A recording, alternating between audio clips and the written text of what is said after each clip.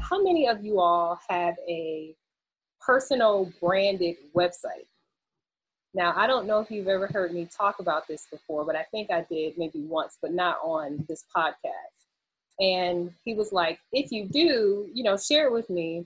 And, if you just have LinkedIn as your profile and no other website or anything, why, like, what's your thoughts on it? Why not? Why or why not? And so when I was a startup founder, of course, you never stop being some type of founder. Who knows? I'm still young, but when I first got started, I know that there's biases in the industry. I get it because they're not used to seeing someone like me. So there's assumptions that are made at first. And so I got really tired of people always saying, so, let's say I pitched and I said, so what's your background? Right. And so I would be like, well, I'm an engineer, and then I went and did my MBA, and these are some of the things I did before that. And they're just like, oh, now they want to talk. And it's like, I hate, and I've said this on many occasions, I hate leading with my credentials, because why do I have to prove that I'm qualified to do this? You didn't ask that to anyone else, So it really just got to be, but I'm one of those people, of course, nothing's going to stop me. If I'm going to do something, I'm going to do it. And so I was like, all right, I know that I'm annoyed by that. So I'm just going to create a website it's just a personal branded website. And it's going to explain my background, things that I've done, where I went to school, events that I've hosted or been an invited speaker to, whatever it is, because that'll give them insight into who I am as a person. Works like a charm. And even though that site needs to be refreshed design-wise, it needs to be refreshed now, it still works. People ask me, hey, so I send them the website. If you're really interested in talking to me, then this is what I'm about. And those that are really about their business are like, oh yeah, I need to get in touch with her. And then other people are just like, oh, I thought it was something else, right? But I don't see anything wrong with having I actually think it's really necessary to have a personal branded website if you can, do it. And so in the post, I was like, yeah, I got tired of people asking my background. So I created a personal branded website. It still works. Here it is. And I was like, by the way, I also bought my children's names domain as a domain when they were little, because personal branding is not going anywhere. And when they get ready for college, for whatever it is, they can brand themselves and send people to myname.com. You want to know about me? This is me. And so I bought their domains when they were little. And so everybody's like, oh man, that was smart. That was smart. And it's like, no, it's not. It's just, I was just trying to think ahead for the little crumb snatchers, because, it's just, it's not going anywhere. Personally. Right. Yeah. I got a couple of thoughts on that, because the first part is I find it funny. Funny is not the right word, but interesting that you had to lead with your credentials so much. I understand what you're saying there, because for the longest time I did not have to do that. And shocking, Adam. I know. I will say that since I spent more time in Atlanta, that is something that is more required of people in Atlanta than it was in South Carolina. More required of me, I will say, in Atlanta than in South Carolina. I imagine no matter where you are, you had to lead with your. But nope. So I do find that an interesting thing, because I would have a similar aversion to that to you, because it feels like you're bragging or you're this or that, and it's a weird thing to have to do, and it's a bummer that you have to do it so much. It's actually uncomfortable. It makes me upset. I have to act like it doesn't, but that's been my entire career, right? I have to act like things that bother me don't. And yes, certain people may see it as bragging, but it's certainly not bragging, because you don't know the story behind all of that stuff. And trust me, if you knew the story, you would prefer your life over mine. Trust me. And so I think that when people do feel a certain way about it, it's their own insecurities because you haven't done anything to them personally. Right. But to be honest with you, especially for founders of color, founders of a certain age, founders that are women, founders that are just underrepresented overall, they experience this, but they don't know how to combat it. And so you really can't combat it. It's just part of this world. And so to save myself frustration because it makes me upset that has to be a part of my life, that webpage just actually stops me from engaging with anyone that doesn't respect me. Just as it is. It's unfortunate I have to prove myself like that, but I tell this story. It happened to me back in the earlier days of ATDC, because ATDC has changed a lot since I first started going there. It's grown so much. And, we have that class called Investor Readiness, right? So in Investor Readiness, they had that back then, but it was called something different. And none of the people that are at ATDC right now were there back then. So it's all new folks. But anyways, back then, they used to have the investors from ATA come to the class, and they were kind of like mentors just for that class. Like now we have our own mentor pool, but back then it was a partnership with ATA. And so you had to pair up with the investor, and then you would walk through kind of like the metrics of where you are and if you're investor ready. And then after that, the next time we had class, you had to actually pitch the business, okay? So in that class, I was the only woman and I was the only Black person. And when everybody paired up, nobody selected me.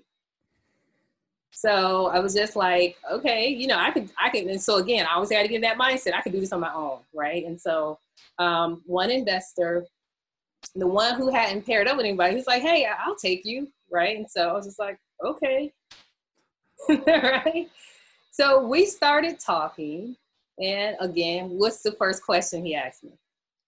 Yeah, your background. What's my background? Yeah. Right? Yeah. Everybody else, all the other conversations happening in the room, they're getting in to talk about the business.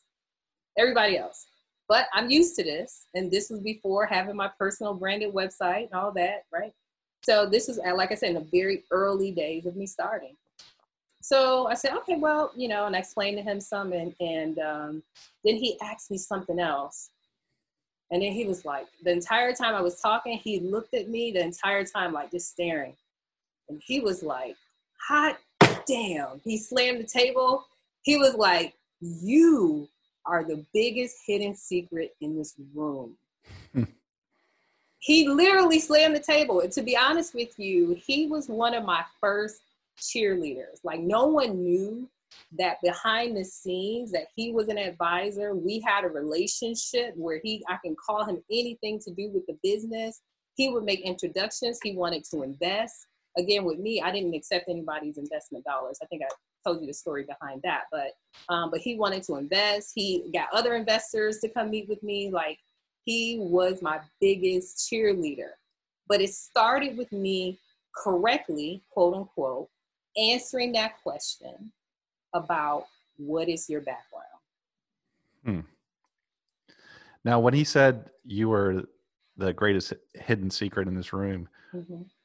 Was your initial reaction to be offended by that, or happy by that, or take that as a compliment? I was really indifferent. Yeah. I tend not to get excited about it. I don't get outside affirmation.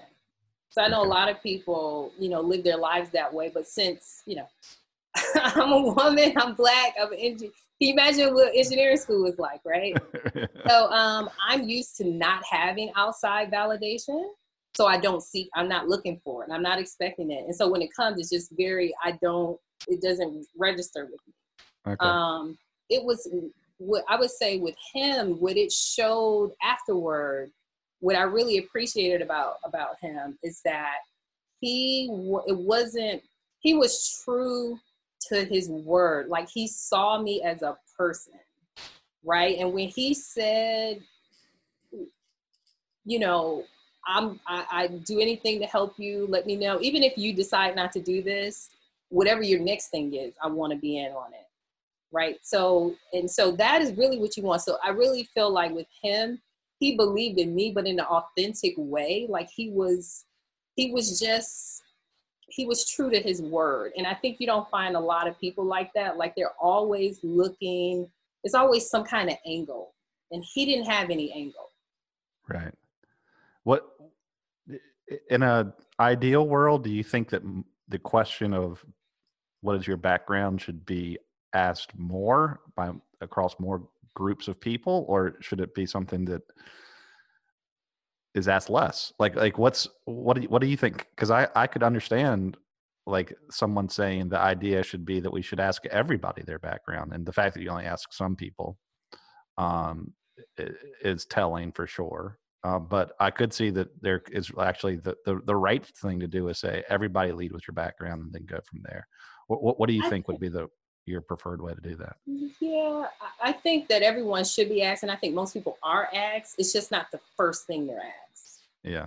But listen, for those who are typically underrepresented in the industry, especially in the tech startup world or in corporate, whatever it is, whatever they're in, and they're underrepresented, it's unfortunate. We have to lead with that first in order for anyone to even listen to what we're saying, because otherwise it's like, what do you know? What are you talking about? and rightly, and there's probably some feeling that what your background has to be like a step above, say. Oh, absolutely. That pressure is definitely on.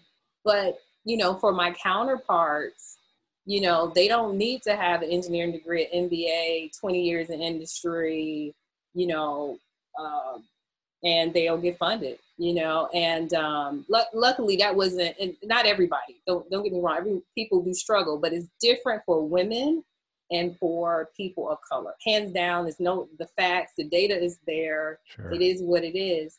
But I think that even sometimes with having those credentials, and depending on who you're talking to, that's still, that may not be the reason they do invest in you or don't invest in you. But the key thing to understand, especially when I'm talking to founders, actually one I was speaking with today, is when you're that early, they're actually not investing in the business. They're investing in you as a person, because the business is worth nothing.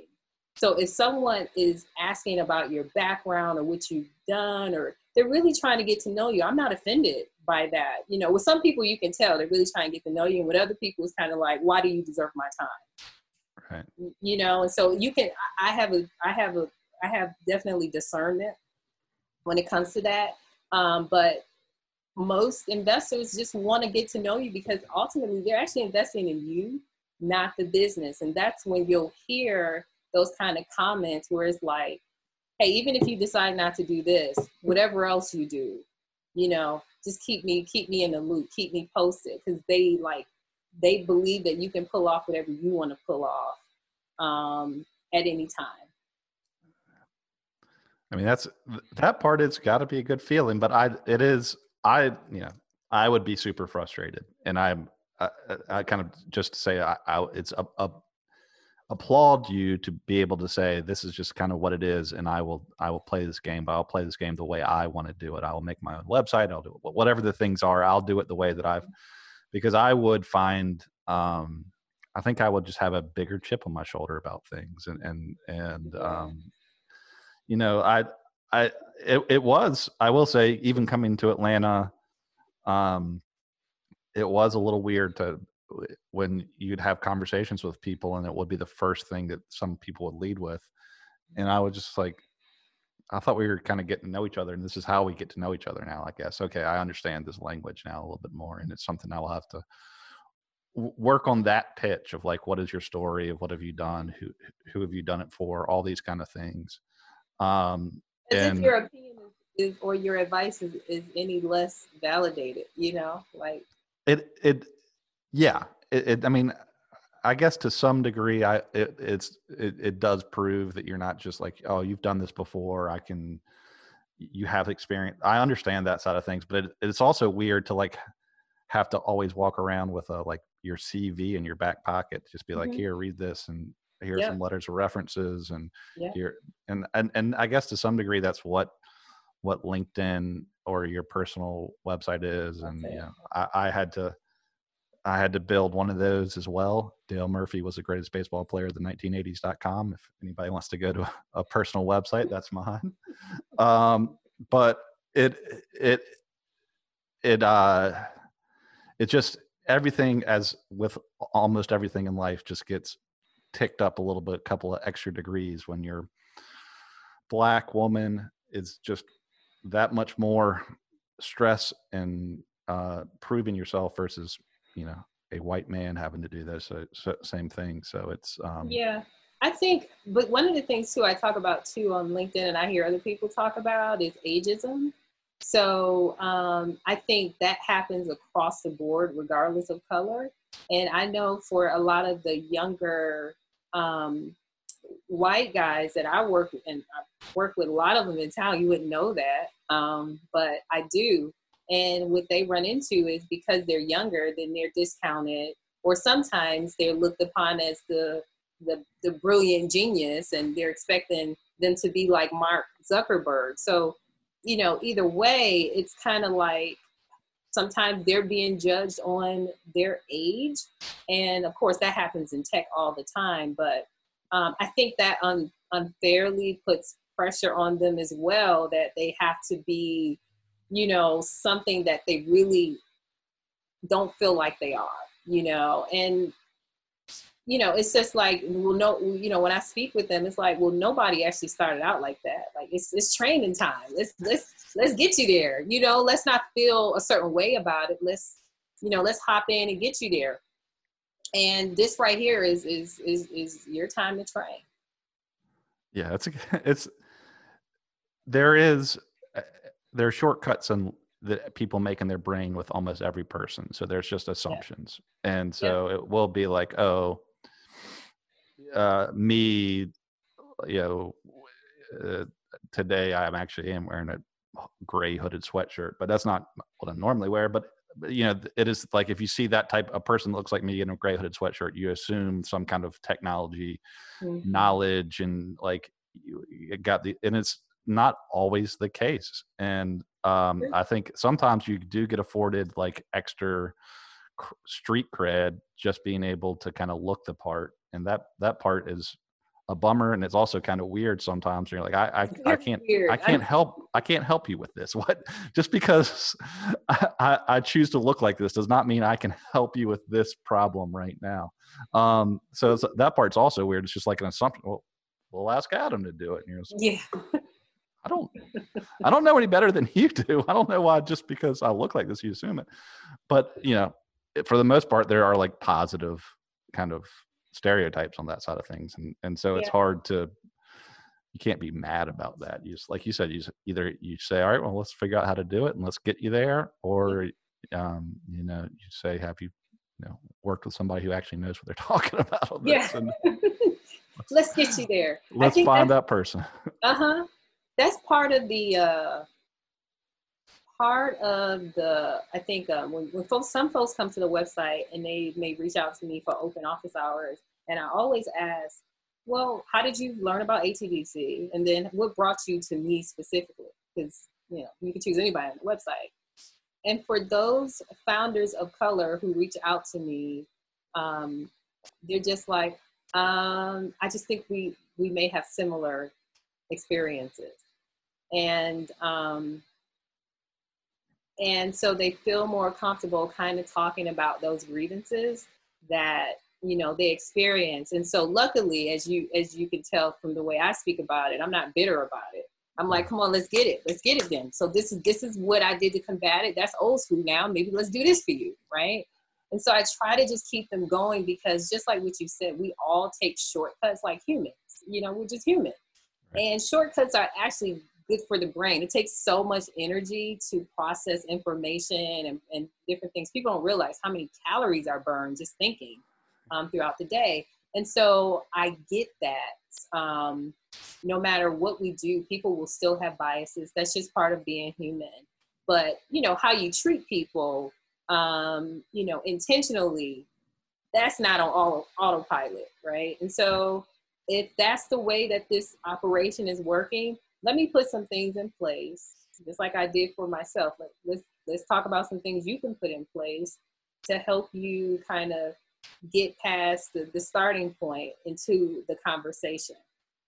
And to be honest with you, that landing page also helped me land my first customers, which my background has had nothing to do with how my product best helped them.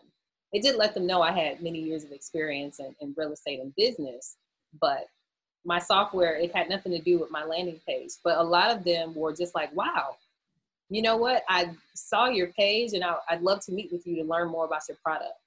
They didn't go to the company page. They went to my personal page to learn about me and then wanted to talk about the product. And that's why there is so much emphasis on how personal branding is becoming increasingly important. I don't think it's going to go backwards.